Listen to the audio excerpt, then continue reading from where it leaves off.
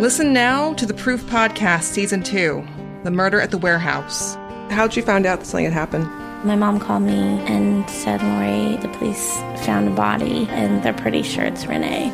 Right away you thought Right Jake. away. In my head already I thought it was Jake. Season 2 of Proof is available now, wherever you get your podcasts. I don't think that they arrested the right people. It's about time somebody's trying to do something. This is a CBC podcast.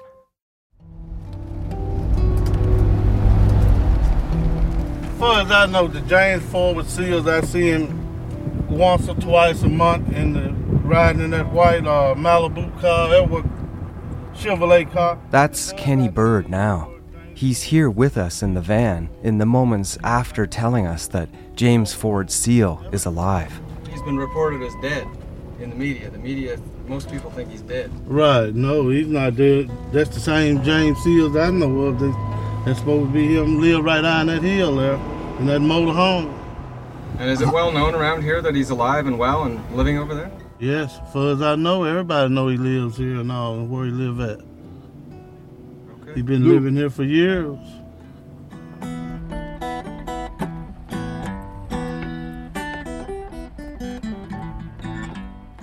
You are listening to Someone Knows Something from CBC Original Podcasts.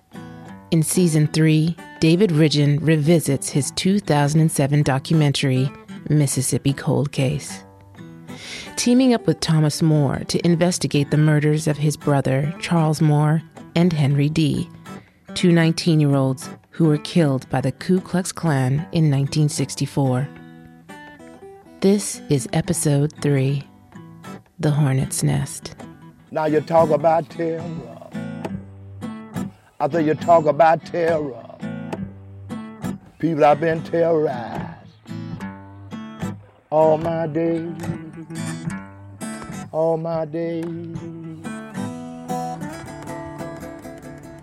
We ought to go in there and get that son of a bitch. You know, I've been focusing on Marcus. This is the son of a bitch. This is the guy that did all the whooping and the interrogating and shit. We ought to just come down in there on him and take him on to Harper and say, here he is. He made my day. So we just saw James Ford Seal's car drive by. We're going to drive by and see if he comes out of it. We'll Okay. see if he's there. There was somebody behind the wheel. It looked like could have been his wife. Okay. So let's just get up there. I'll bring the camera up when we get past him. Okay, so let's see what we see here. Down a driveway at the bottom of a hill next to a red brick bungalow sits a white Fleetwood Bounder motorhome, parked next to an open gazebo, which serves as a sort of outdoor living room. An elderly couple, one a gray-haired, balding man, glasses, with knobby elbows tucked into a plaid short-sleeved shirt, the other a shorter, dark, silver-haired woman, are collecting groceries in plastic bags out of the back seat of a white Chevy. We got to get over in this direction over here. I zoom in and try to steady my camera. This has been one of many drive-bys since we first discovered the person's identity at the end of my telephoto, and this would be the best picture I'd get.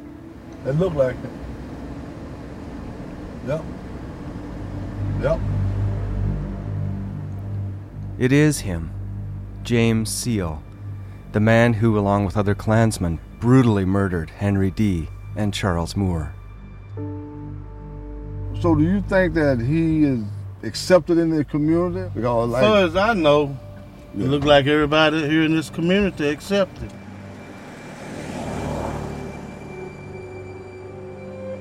When we started from Colorado, we wanted to speak to Charles Marcus Edwards.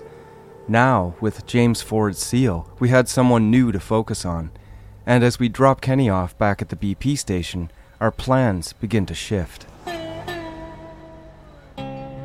Seal in the 1960s was known for his unpredictable violence as a member of the Klan. Edwards was thought of as more of a Klan functionary, even a weak link, since he had talked to the FBI on the day of his arrest in November 1964, revealing some of the details of the crime. But since their arrest and release on $5,000 bond, Edwards has not admitted anything to anyone.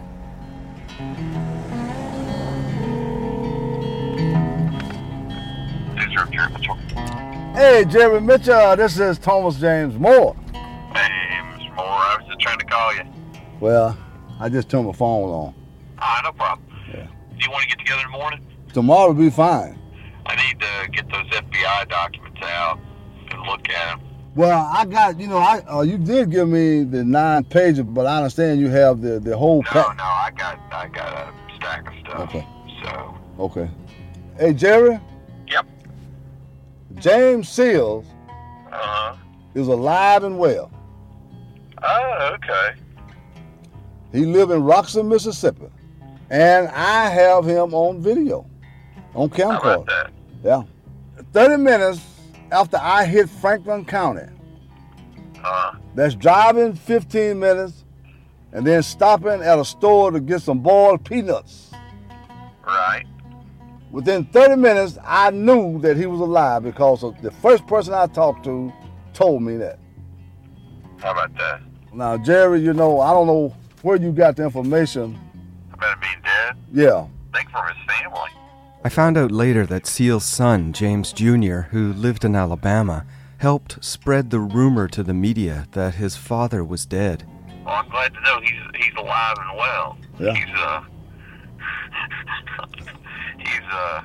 If you can get David to talk to him, I doubt he'll do an interview, but man, he's a piece of work. Yeah. He is a piece of work. Edwards, I got a different impression of than I did Seal. Yeah. Seal was just absolutely unreconstructed. I mean, there's just no question about it. I have talked to whites and I have talked to blacks. Mm-hmm. And they both say the same thing. And I cannot understand how Franklin Countyans can afford to have a renegade, dangerous person that they is afraid of in the community and nobody doing anything about it. I cannot understand that. It took an Army veteran of 30 years in the military that has retired, come back here and just get on the ground and talk to people. Yeah. Just talking to normal people. Back and look, I didn't actually print that he was dead, but I had somebody in his family tell me that, but obviously that was, they were lying about it, obviously. We made plans to meet Jerry the next day and said goodbye. And I'll see you tomorrow. Thank you. Look forward to seeing you. Yes, sir. Bye-bye. Bye-bye. I'll be damned. They will not have a bad day down here. Every day better and better. You know what I mean? Thomas wanted to share news of our trip with a couple of others.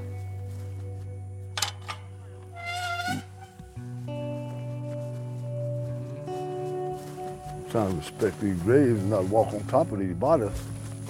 Kind of like guide my way through here. The old Mount Olive Cemetery is where Thomas's family, his mother Maisie, father Charlie, and brother Charles were buried. We walk over grassy humps and past sun-bleached lambs and angels perched on leaning stones.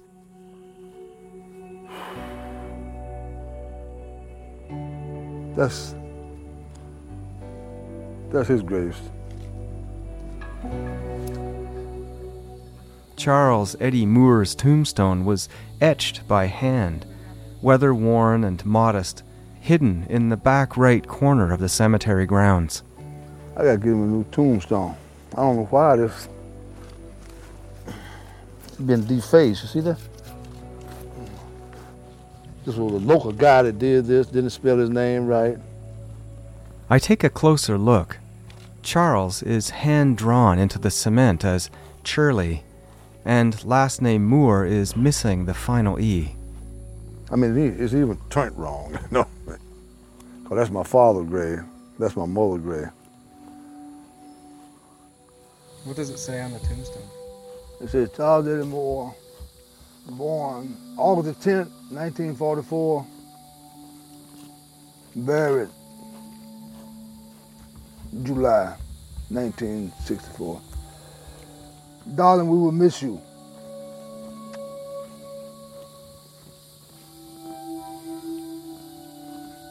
Then on the bottom that says anywhere in glory is all right. That's what it says. Anywhere in glory. On another trip, a cousin of Henry D's brought me to the graveyard where Henry had been buried. At the time, the family feared that any headstone could be desecrated, so there's no marker. I asked Thomas about the service that the Moore family held for Charles. It was a small funeral, mostly of the community up here and relatives, a few classmates. It was sad. Didn't nobody talk. The preacher didn't talk anything about the violent act or nothing like that. Mama requested that I wear my uniform, and she asked me to walk in front of the casket into the church. I don't know why she asked me to do that, but I did that. Had on my Class A khaki uniform. He had a nickname, Nub, N-U-B. That's everybody knew Nub. Yeah, that's what Mama and them called him, Nub. I never called him Charles Moore. I called him Nub. If you could say anything to your brother right now, what would you say to him? I was telling him, Charles Moore, you know, I miss you.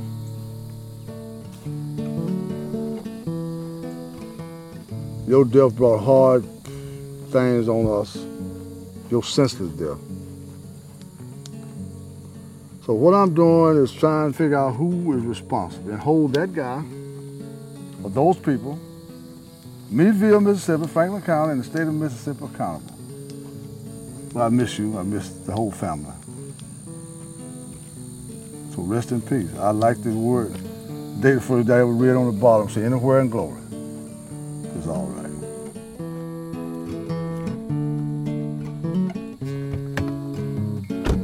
As we leave the graveyard in the van, Thomas tells me about the last time he was here, in 1999-2000, during Connie Chung's ABC 2020 investigation. They brought me down. I met Connie Chung over in Meadville. We drove up to the cemetery, interviewed, took pictures, and that was it. The whole thing lasted about 4 hours, maybe. The drive up, setting up, the little interview we had, and that was it. Comparing to what we're doing now, we've been in Colorado three, 4 days. We've been shooting and talking, get horse talking. So there was no involvement from me, from Connie Chung, about the case.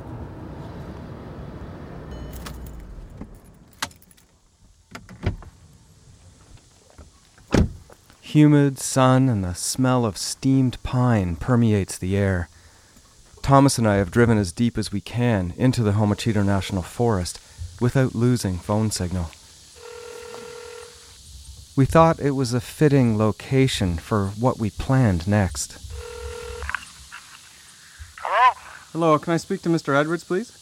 Who is this? My name's David Ridgen, and I'm calling with Thomas Moore. Can I just talk to you for a couple of seconds? I don't believe you can. Sir, Mr. Moore's down here trying to... Oh, I guess he hung up. He hung up? Our thinking was that phoning first might be the best option, being less confrontational, while still leaving open the option of knocking on Edward's door later on. Hello? Hello, Mr. Edwards. Sorry, Mr. Moore just wants to talk to you for... all he wants to do is talk to you man to man. Edwards didn't seem overly open to talking on the phone. What do you think? I told you that. Yeah, that motherfucker ain't gonna talk to me. But you tried. I don't believe you can. Coward, man. You didn't do it. Why you don't want to talk to him about it? Let's get it all. Let's convince me we should be looking for somebody else. We decide to try once more, this time with Thomas speaking to Edwards directly. I think the best thing to say, David, is to ever tell me why you was arrested 40 years ago. You don't think he'll hang up? Yeah, he gonna hang up. As soon as I said this is Thomas Moore, he's gonna hang up. Edward, this is Thomas Moore. In the name of our God, will you please talk to me? Just don't. Okay, no.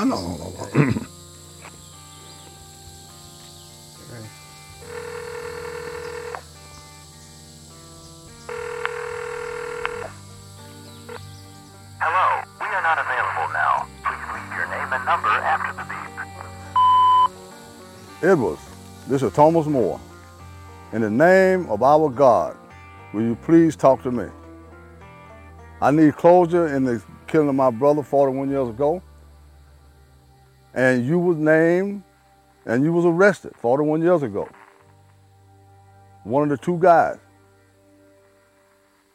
Tell me why the FBI arrested you, why they have so many documents on you. If you're not the guy, then let's close it.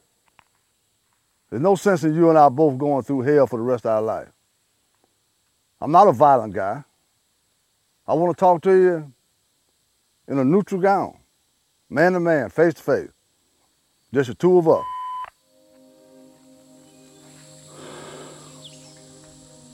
We set Edwards aside for now. All right, let's get out of here. It's hot, man.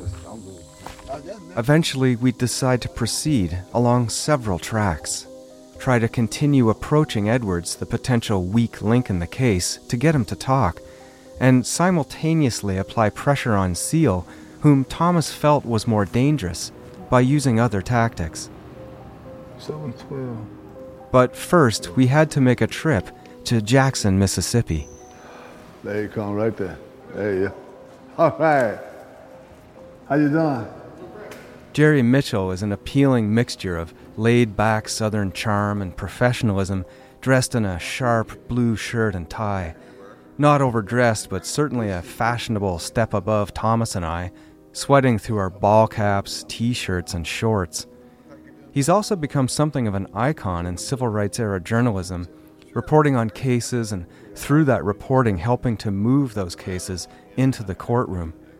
Byron de la Beckwith, Sam Bowers, Bobby Cherry, just some of the perpetrators Mitchell has played a role in bringing to justice. So we here to sit down and chat with you a little bit. Sure, absolutely. Figure out how we're going to eat this catfish. We got to talk about that too. In 1999-2000, Jerry and ABC TV had obtained copies of some of the original pages from the FBI investigation that was conducted into the Dean Moore case, 9 pages of which Jerry had already shared with Thomas. Turn it off.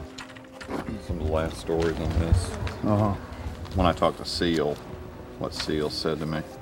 But here's the stack of FBI stuff. Just outside of Jerry's cubicle in the Clarion Ledger's busy newsroom sits a banker's box, and there's a stack of papers piled on top. All this about this case? Yeah. Told you. If y'all want to take them and make copies of them, it's fine with me. This represented about half of the files that I would eventually lay my hands on throughout the process of filming, from various sources around the USA. Mitchell's generous handoff was a treasure trove of unredacted names and addresses for everyone the FBI interviewed, including information about Dean Moore's remains and the day that Edwards and Seal were arrested. Thomas wished he could have had the files years earlier, and with mountains of evidence like this, the question remains and festers, why did Lennox Foreman, the state district attorney, do nothing? 2 months after Charles Marcus Edwards and James Ford Seal were arrested, Foreman asked to have the affidavits against them, the murder charges, dismissed without prejudice, saying that he needed additional information or evidence if he was to consider moving forward. Let me ask you, why you think he didn't prosecute? Well, he insisted that he didn't have enough evidence to do it, but of course the FBI agents that I've talked to who were involved in investigating the case said that they presented him evidence, and then when that wasn't enough, they went out and got more and brought it back to him, and he just kept refusing. So the case has languished. I mean, it was reopened back in 2000, I think it was, when they found out that the killings could have taken place on federal property, and the FBI looked at that, but they decided not to pursue this case, and so it's just languished all this time. What do you think the chances are? I mean, what do you think of Thomas's endeavor now? I think it's great. I think the huge plus for this case are these FBI documents. The fact that you've got almost 1,000 pages of FBI documents. That's so much, in terms of cases, that makes it so much easier. Doesn't mean it's going to be easy, but it means it's going to be easier to pursue this case than it would be, say, the Emmett Till case or some of these other cases. So they basically had no investigation at the time. So you do have the names of potential suspects even beyond the 2 guys that got arrested. So people who might have information about the case, people who can be questioned, and potential witnesses and all those kinds of things. So as with all these cases, it's difficult. It's difficult to piece these things together. It's difficult to prosecute. But it can be done, we've seen that. We saw it with the case of the 3 civil rights workers, and the Benchester White case, the 4 little girls that were killed in the Birmingham church bombing. All those things were basically, a lot of them pieced together because of FBI investigations, the documents that were generated originally. Matter of fact, we was on the way here. Right. And David talked to FBI in Washington, and the first thing the guy said, well, first of all, the FBI didn't investigate. What are you talking about? We stopped on the road and faxed him the 9-pager. Yeah, exactly. And then he called back a day later and said, yeah, okay. Well, that's like originally with this case, I don't know if you remember that or not. Originally, when I asked the FBI about this case, they said all the documents in the case had been destroyed. Right. Well, then I ended up, someone I know had gotten access to some of those documents, and so then I basically wrote a story and said, hey, wait a minute, these documents haven't been destroyed, they do still exist. And so eventually I was able to get copies of the whole thing. With the file in hand, I'd have to read through it all at least a few times and track down all the witnesses I could, including old FBI or Mississippi Highway Patrol agents, to see what they remembered. I have to hope that some of the best witnesses would still be alive over 40 years later.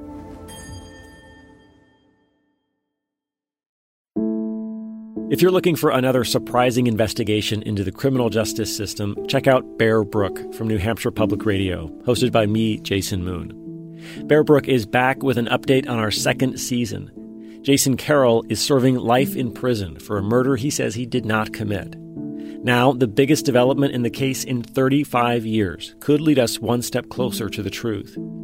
Listen to the complete 2nd season of Bear Brook, now available wherever you get your podcasts.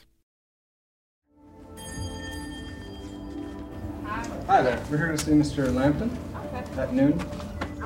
Buoyed by our meeting with Jerry Mitchell and our growing pile of evidence, we left for our first meeting with the federal U.S. Attorney for Southern Mississippi, Dunn Lampton. Did you and Thomas and I were in the same unit in the military? No way. As it turns out, Lampton and Thomas had served in the same Army division at the same time, though they did not know each other. Lampton a colonel and Thomas a command sergeant major. I retired, May. What'd you retire as? E9, command sergeant major. That's impressive. Oh, yeah. Wow, I'm very proud of that. Well, you should be. Very proud. You should be. Dunn Lampton, with his dry sense of humor and casual lack of ceremony, all in a suit and tie, made a positive first impression. Is it on? Could you turn it on? He's sitting behind a wooden desk in a gigantic corner office in the Department of Justice's Jackson, Mississippi office tower. We were mobilized and we were attached to the 4th Infantry Division. The coincidental connection breaks the ice quickly, and we soon get down to business. Federal prosecutors have to prove that it happened on federal property. State prosecutor doesn't have to do that. And what I want to do and what I will do, and it hasn't happened before, is to get everybody around one table that has any responsibility or authority and see what we have. A Republican, Lampton was appointed by George W. Bush on September 7th, 2001. But he'd never heard about the D. Moore case until I'd contacted him the week before our initial meeting. I'm going to review that. Then I'll make sure that Ronnie Harper has all the evidence that I have. And, we owe it to the people that were treated so poorly. And it hurt to just talk about it. It hurt me last night to just read stuff that you read about stuff like this. What person would do, what country, what enemy do we have that would do stuff like that to human beings? It's just... But we're seeing it today. Oh, yeah. With the terrorists. Yeah. And what we've got to understand, the Klan was a terrorist organization back in the 60s. Right. And they had a lot of power because people were afraid of them. Right. And people are not afraid of them anymore. We just need to get a general statement, I guess, or as much of a statement as you can as to where the case is now and what your intentions are. David, right now, my office has made a decision that there was not sufficient evidence to prove that it happened on federal property. We have to be able to prove that. And then there's some problems with the proof as to who actually was involved in the murder. But I had not really looked at this file. That decision was made before I got here. And I will look at the file. I was doing it last night.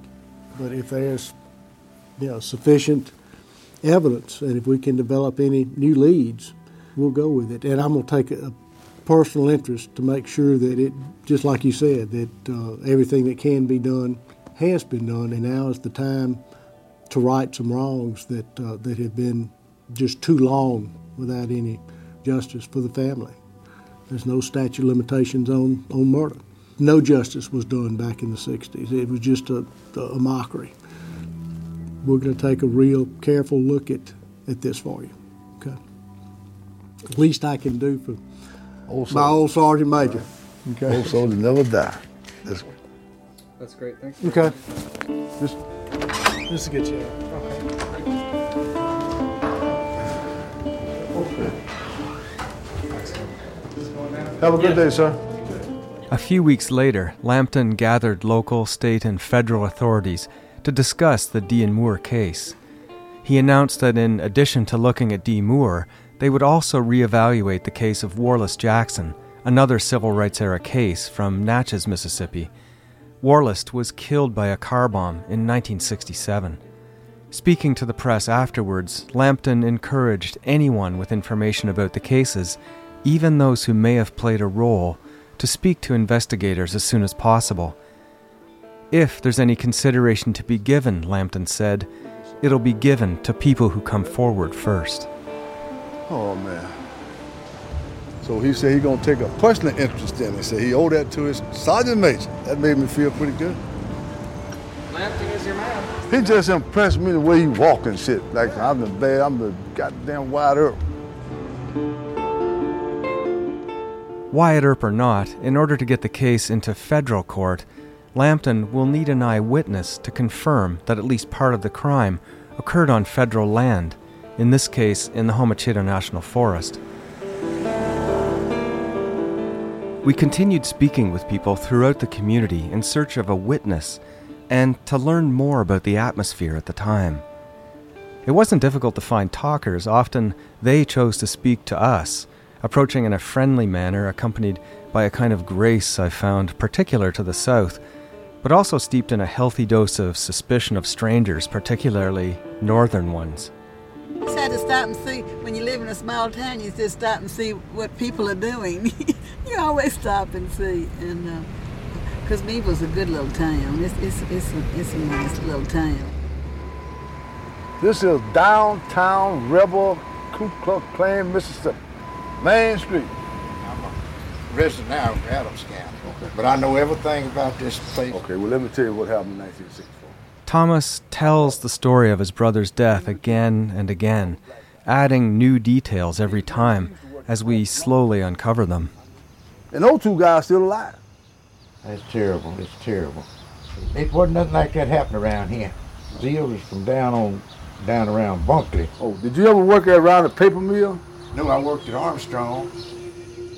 The International Paper Company in Natchez counted many Klansmen among its white employees and was a major marshalling space for white supremacy in the region. Charles Marcus Edwards worked there, and the Armstrong Tire and Rubber Plant, also in Natchez, was another main organizing space for the Klan. You think you're going to hear me stand up here and preach to you about hanging a nigger, or a black man, Negro, or Afro-American, any way you want to put it? There were a number of Klan groups. The White Knights, like you're hearing at this rally. Also the Original Knights, United Klans of America, and so on. Sometimes they were connected, sometimes not, and at times fought with each other. And members changed their affiliations often due to disputes over money, ideology, and control. The White Knights organized themselves in a quasi-military fashion and different cells of operation. According to FBI documents, members of the Seal family, including James Ford Seal, were part of the more violent cells. What do the people in Meadville and Roxy think about having James Ford Seal and Charles Marcus Edwards living in their community? I think the general opinion is that they were guilty, and they just got off. I think that's pretty much the feeling everywhere, blacks and whites probably. Deep down in their heart they wouldn't tell you, but I think most of them believe that they're guilty and they should have been convicted. Margaret King worked as a chancery clerk in the courts of Franklin County in the 1960s. We're sitting in the polished dining area of her home near Meadville. Her hair has recently been styled and she wears narrow glasses. Well-spoken and forthright, she's a force to be reckoned with. It was a very, very tense time. It's a very tense time. It was the first time that you didn't really feel comfortable and free and, not afraid. So it was pretty bad. I think the blacks and the whites both were afraid. I press Margaret and everyone else I meet about Edwards and Seal living in Franklin County. How could a community live alongside people who they suspect were involved in a grisly murder for over 40 years? It was the law enforcement. They just, they had a way to do things, to keep from bringing it up and just postpone and all that kind of stuff. Some members of the establishment, like Franklin County Sheriff Wayne Hutto, were later found to be sympathetic to or even members of the Klan. From the moment of the Mississippi burning or Myburn case onward, the FBI began a process of infiltration that would eventually help to weaken the 1960s Klan to the point where it was difficult to find a member who was not an informant, paid or otherwise. But before that point came, in the late 60s and early 70s, the Klan was able to rule its membership and the citizens it drew from with a relentless threat of violence and terroristic acts. So much so that Ronnie Harper's predecessor in the position of district attorney, Lennox Foreman, was directly affected by it. Okay, Mr. Foreman, who was a DA at the time, he was very afraid, and when Lennox had to go to Natchez for a court case or something, which was in his district, he was never alone. He had the highway patrolman with him, or he went to the wait station where the men were working there, law enforcement people. He wanted them to be with him. I think he'd been threatened. I'm sure he'd been threatened. It was all secret, but I think he probably was so afraid he's afraid of his shadow. The late former Natchez Police Chief J.T. Robinson, a man once renowned for standing up to the Klan, but who now sits before me in this interview enfeebled by a stroke, used the exact same wording to describe the former district attorney. What can you tell me about Lennox Foreman? Did you know Lennox Foreman? Yeah, I sure did. Scared of his shadow. Lennox could have put a lot of pressure on the Klan, He just didn't do it. But now, after I got older, I know why. He'd lost his house, his cattle, and everything else out there in Franklin County. Those summers used to laugh about how they'd drive by and shoot a cow in the belly. JT says that the Klan used to shoot Foreman's cattle with a .22 rifle, wounding them just enough so they would die slowly. With a .22 short, take him about a week to die, So you think Lennox Foreman was afraid of the Klan? I sure do. Whether you were black or white, poor or in a high-ranking position in the justice system, the one word that seemed to sum up the 1960s in Mississippi was fear. Hi there. Are you Mary Lou Webb? I am. Oh, hi, Mary Lou. I'm Dave Ridgen. I called you from Toronto about a film I'm working on about Thomas Moore's brother. Yes. And you said I could look it through your archives, your news archive. And I said you could go to the library. Mary Lou Webb is a petite white woman with the demeanor of an angry Sunday school teacher. She's also the owner and editor of the Franklin Advocate, the local newspaper of record in Franklin County. In the days following the national news that James Ford Seal was still alive and free, Mary Lou Webb wrote an article speaking, according to her, on behalf of the community. She writes, in part, "The Franklin Advocate has weighed the issues and decided not to revisit the 1960s racial incidents which took place in this county and southwest Mississippi. The editor sees no new evidence, no reason to put a new generation through painful memories. In my mind, now this is my mind, and I can do this because I have the paper, and I have to think about everybody's welfare. And my husband and I lived through hell here before. We really did. The whole county lived through this before. Okay, that was years ago. People have moved on. And it doesn't do any good, and it's not going to do that dead man any good for his ancestors to get in a squabble with the whites again. There's no good in that. So you think the people in the town agree with you? By and large. Really? I do. Because everybody, there's too much trouble in the world to bring this up again. Every time I go to an airport and try to buy something from a vendor, or I use the restroom and it's clean, there's nobody speaking English. We have given every single solitary job that once belonged to Americans to somebody from overseas. And if we went over there, they wouldn't do that. They'd have better sense than we have. That's what we ought to be worrying about, not something that happened 50 years ago, almost, but something that's happening here and now. You're welcome to look at those things. They're over there in the library. Okay. And you're welcome in this building, but I just think we're beating a dead dog. We're just beating a dead dog in pursuing the D. Moore case, says Mary Lou Webb. Is it fear of kicking the hornet's nest, or anger that it's about to be kicked? Just have you figure out how you're going to do it. It's right there. You think that's him? Huh? Yep. You want to do it?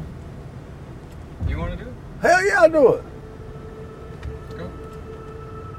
We're going back to the intersection and turn around, and we're going to approach James Ford Seal from the public highway. And then I will confront him and I will tell him who I am and ask him would he be willing to talk to me about the death of Charles Eddie Moore on neutral ground. Anxious to move forward despite the fears and doubts and perceived inaction that have pained him so over the past 40 years, Thomas and I head to James Ford Seal's place, or rather the roadside on the hill above the RV where Seal stays.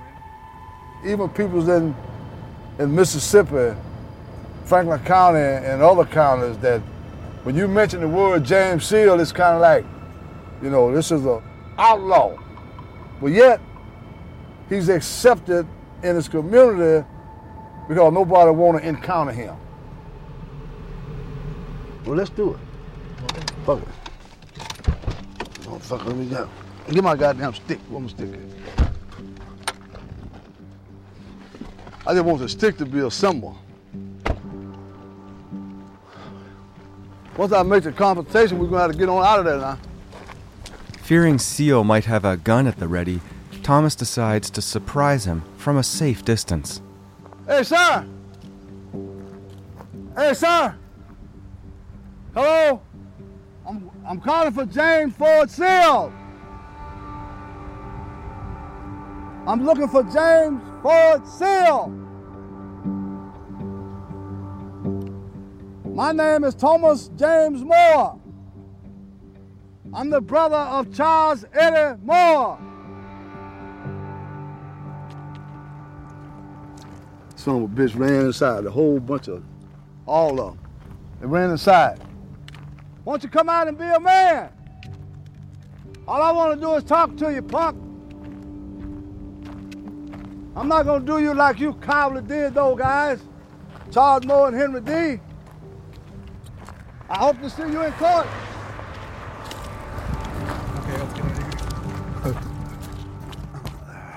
I had followed Thomas at a distance with my camera to give him time to talk to Seal without being a distraction.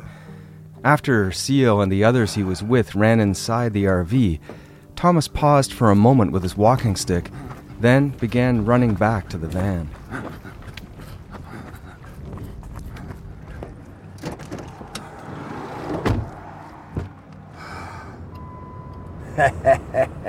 I feel good doing it, fuck. I feel good. Shit.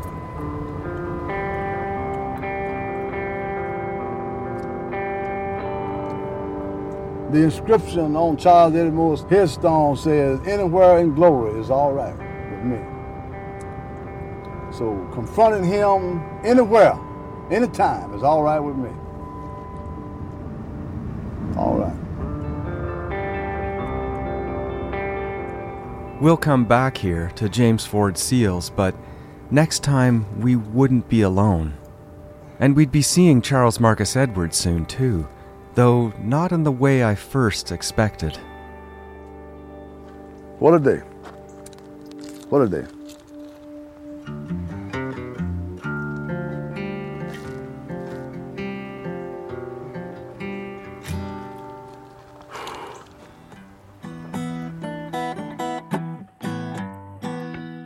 You have been listening to Episode 3, The Hornet's Nest. Visit cbc.ca/SKS to see a detailed map of the locations relevant to the case. And subscribe to SKS on your favorite podcast app. Someone Knows Something is hosted, written, and produced by David Ridgen. The series is also produced by Chris Oak, Steph Kampf, Amal Delich, Eunice Kim, and executive producer Arif Noorani, and mixed by Cecil Fernandez. Our theme song is Terrorized by Willie King. Now you talk about terror. After you talk about terror, people have been terrorized all my days.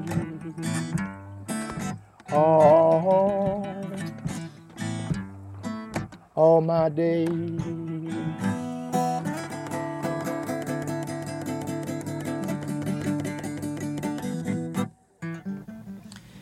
Ain't scared of nobody, 'cause I want my freedom. I want my freedom. I want my freedom. Ain't scared of nobody, 'cause I want my freedom. I want my freedom now. For more CBC podcasts, go to cbc.ca/podcasts.